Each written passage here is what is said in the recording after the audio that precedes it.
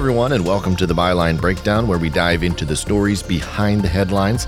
I'm Mike Moliterno, your host, and today our focus is on the aftermath of Ohio's passage of Issue 2, a pivotal legislation that takes effect today and legalizes the recreational use of marijuana.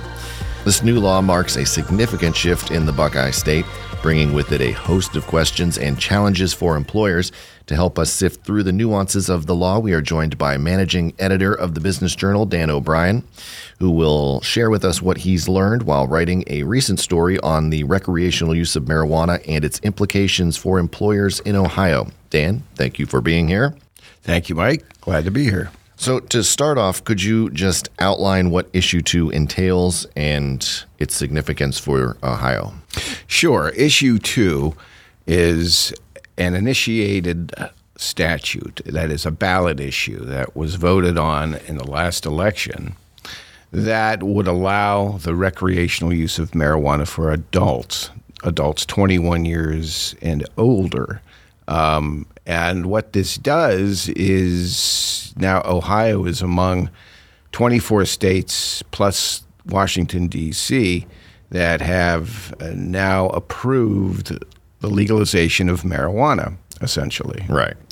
So what we begin to see here is a real sea change in how states are looking at this substance, and the penalties that have been exacted in the past now have a lot of legislatures and a lot of states have come to the realization that it's probably better off to make money off of marijuana rather than it is to cost the state by locking people up for possession and those sort of issues that had been so pervasive in the past. So now what we see here is, but it's still federal. It's still a federal.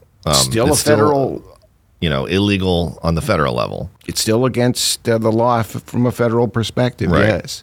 So that means when it applies to the states that, for example, I can't buy cannabis in Michigan and transport it over state lines into Ohio, even if both have recreational, even if both have recreational marijuana laws, right, on the books. So it's a violation of interstate commerce laws, of course, so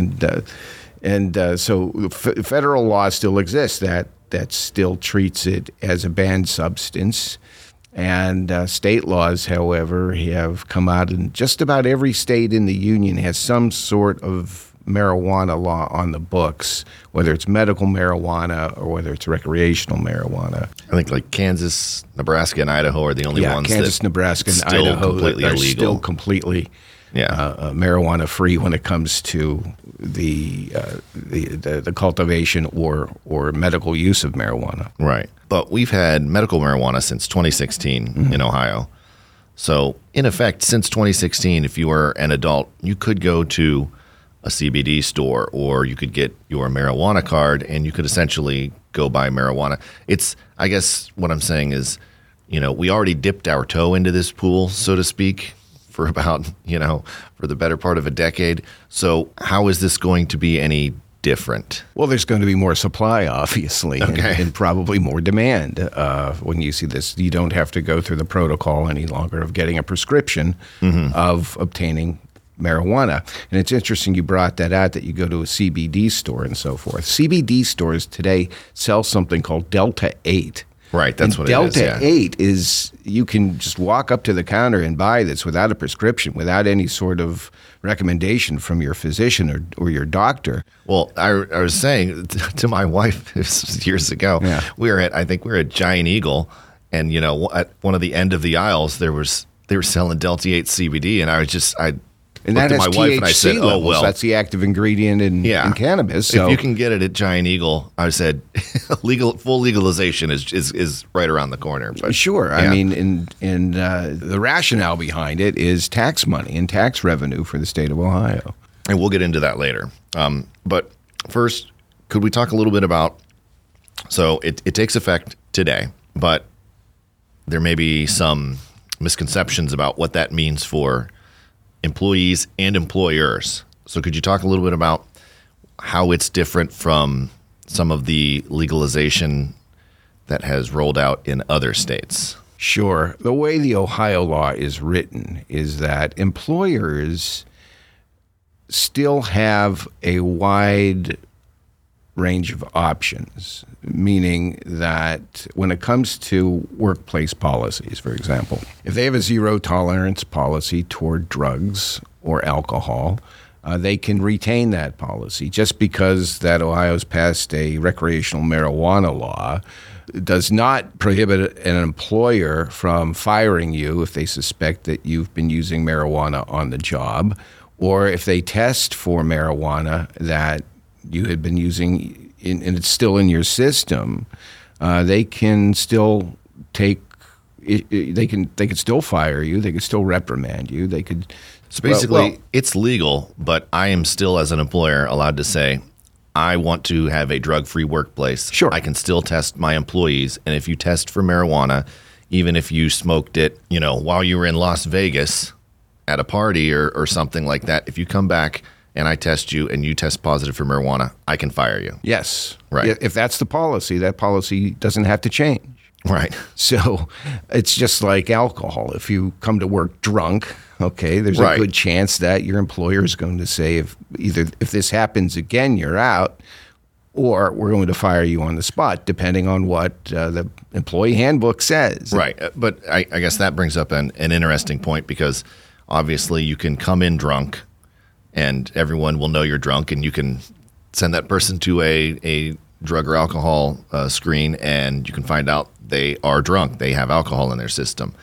Whereas you can come into work not high or not under the influence of marijuana. Maybe you smoked marijuana 15 days ago, but you'll still test positive.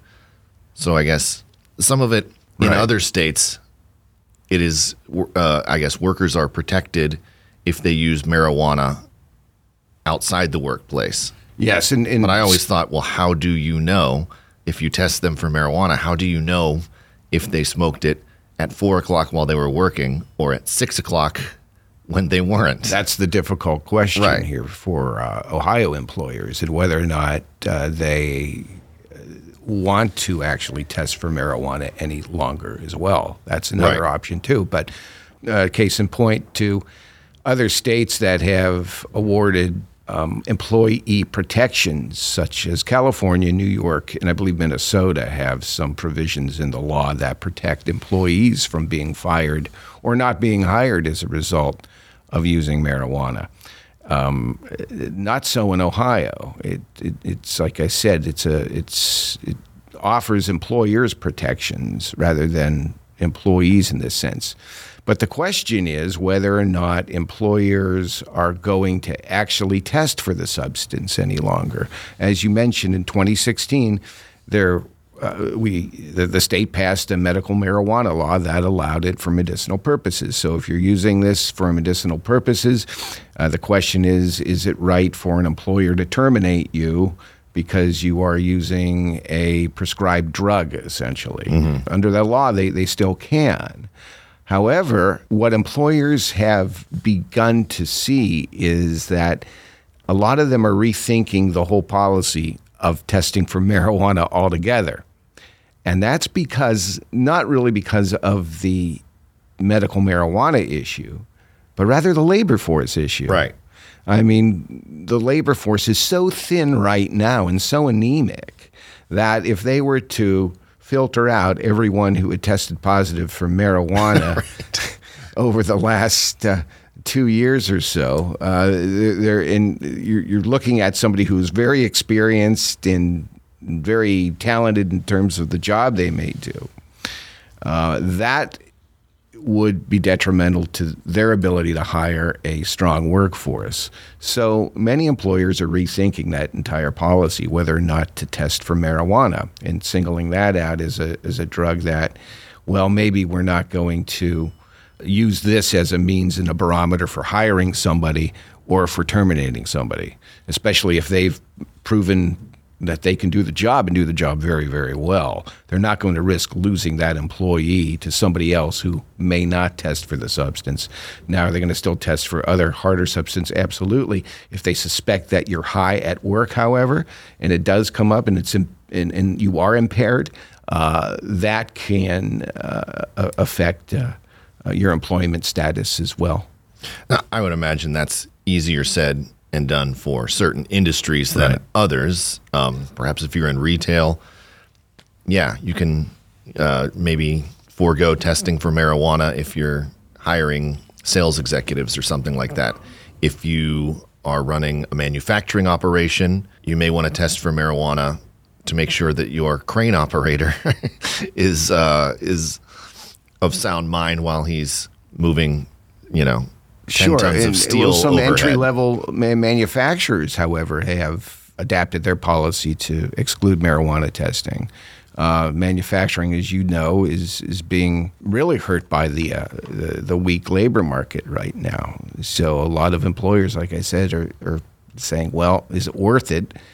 Insurance rates are going to go up, but they believe that, hey, we'll take a hit on the insurance because we can probably end up being more productive with this employee than not. So it's fascinating stuff. We're going to continue our discussion on the other side of this break, where we will delve deeper into how Issue 2 is being rolled out across Ohio and its impact on the existing marijuana industry.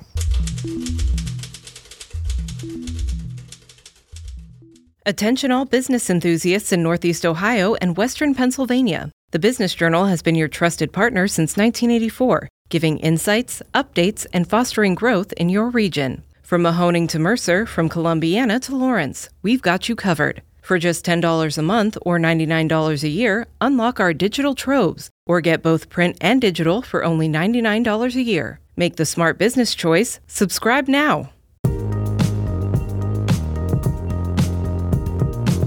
Now, Dan, the law takes effect today. It is sort of being rolled out, however. It's sort of a work in progress. So could you tell us a little bit about what provisions are being rolled out? Just because the law takes effect today doesn't mean somebody could walk into a dispensary and say, I want my marijuana. Right. This is going to take some time. And from today in 9 months from now is essentially the window where they want to see everything completed. It'll probably be done before that. So we've basically have a 9-month window is what they've charged to complete the law and have all the infrastructure in place and licenses awarded and see where all of this goes. So it's so that the public could go into a dispensary and purchase. Okay, correct. So it's a work in progress. But what does come into effect today is the home grow law. As of December the 7th, households with 2 or more adults are allowed to grow 12 plants for home consumption. 6 for an individual. 6 for a single person. Right. But 12 for a household with more than one adult. So now this can't be sold. It has to be used internally, within the household. Right. And it's one provision that takes effect today. Now, those communities who had perhaps acted before the law took effect, it does allow for certain communities to prohibit home growing and prohibit dispensaries or cultivators coming into their particular communities. For example, in Johnston Township, just the other day, they voted to exclude cultivators and dispensaries, and I believe home growing was part of that as well, but not consumption. So you can go purchase marijuana as an adult anywhere as long as it's in Ohio and transport it back to your home or what have you. But in this case, a community acted and said, we don't want it in the area. And other communities have done that too, even with the medical marijuana issue. Others have embraced it. And so we're seeing a a new phase in this particular industry locally, where now those who had been at least selling medical marijuana will now be able to market recreational marijuana to the public. And I believe one of the other provisions is you're legally allowed to possess up to 2.5 ounces now. Yes, that's another. Yes. So what, I guess we already have sort of a marijuana industry in the state that's been here since 2016. I guess how is this going to impact the dispensaries, the cultivators? How is this going to impact the industry that's already here? Well, proponents of the law say... Is it high times, so to speak? Well, proponents of the law argue that with adult use, it's going to boost marijuana sales and revenue probably by $1 billion to $1.5 billion a year.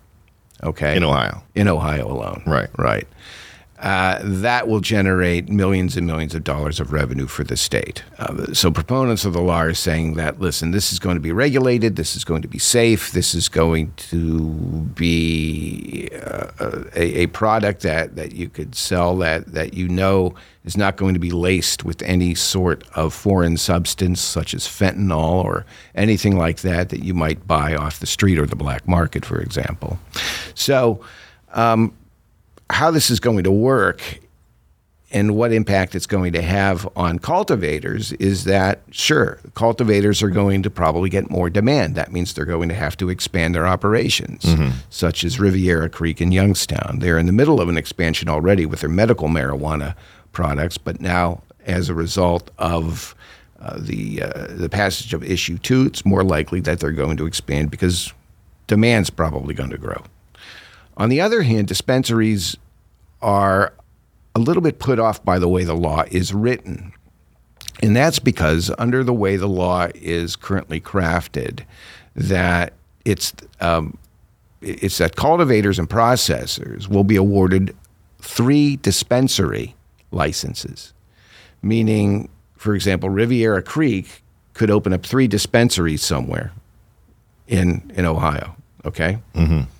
On the other hand, and that's for recreational marijuana. Right. Okay. And I assume they could sell medical marijuana out of there as well, but it's not going to make a difference after that.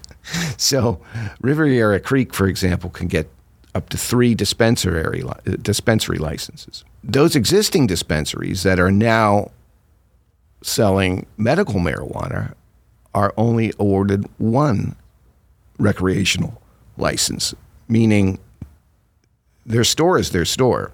Right. Now they have the ability to sell their recreational product,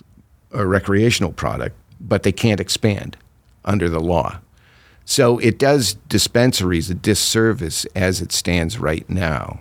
So it allows them to sell more, but more out of a single location, if you get what I mean.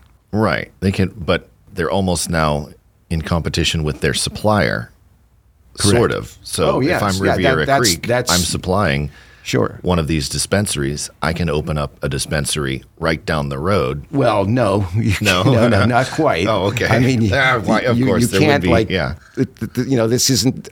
That's true. This isn't Rite Aid versus CVS across the street, or Starbucks and another Starbucks. I'm ready for the cutthroat marijuana industry. No, it's not going to be like that. There are going to be regulations as to how many dispensaries will be allotted through Ohio. For example, I think the law now goes to 300 some throughout the entire state. So there's not going to be a dispensary on every single corner. Now the Ohio legislature wants to adjust that and bring that down a little bit. So the issue now is what this law is going to look like 6 months from now. That is the next phase in this whole process. And that's going to be ongoing until this whole thing shakes out. For example, just this week, House Bill 86 was introduced, and that proposes some changes into the law, such as raising the tax on recreational marijuana. It's at 10% now. They want to raise it to 15% and tack on possibly another 15% tax as well. So that would boost revenue, obviously, for Ohioans. Now, those who say that this is detrimental to the industry contend that all you're doing is raising the price, making it easier then for black marketers and those who are selling the same product that we're trying to stop at a much lower level and much lower price. Thereby, you're sort of countermandering the whole purpose of this legislation in their eyes. And you're making other states such as Michigan more competitive, where the tax is lower and therefore the product is cheaper. Now, you're not supposed to bring that in over state lines, obviously, but those folks who want to go to Michigan and use it will do that. That's the whole opposition to that. So that's one issue that Republicans in the House are looking to change with this law. Another issue is they're going to want to reduce the level of THC that is available. That is the active ingredient in cannabis that gets you high, obviously. And what they want to do is reduce that from about 90% to 50%. That as well as another big issue as well. And another change that they want to put in place is to ban homegrown use. So those are the three major changes that this bill seeks to enact and amend this particular law as it moves forward. Right. Obviously, there's lots of changes. This thing is changing by the day. Bottom line, there's going to be a lot of developments related to this story. So keep checking at businessjournaldaily.com for all of the latest on how this is rolling out and all the latest developments. So, Dan, thank you very much for joining us today. We hope you found today's episode very enlightening. Don't forget to subscribe for more in-depth discussions with the Byline Breakdown. I'm Mike Moliterno.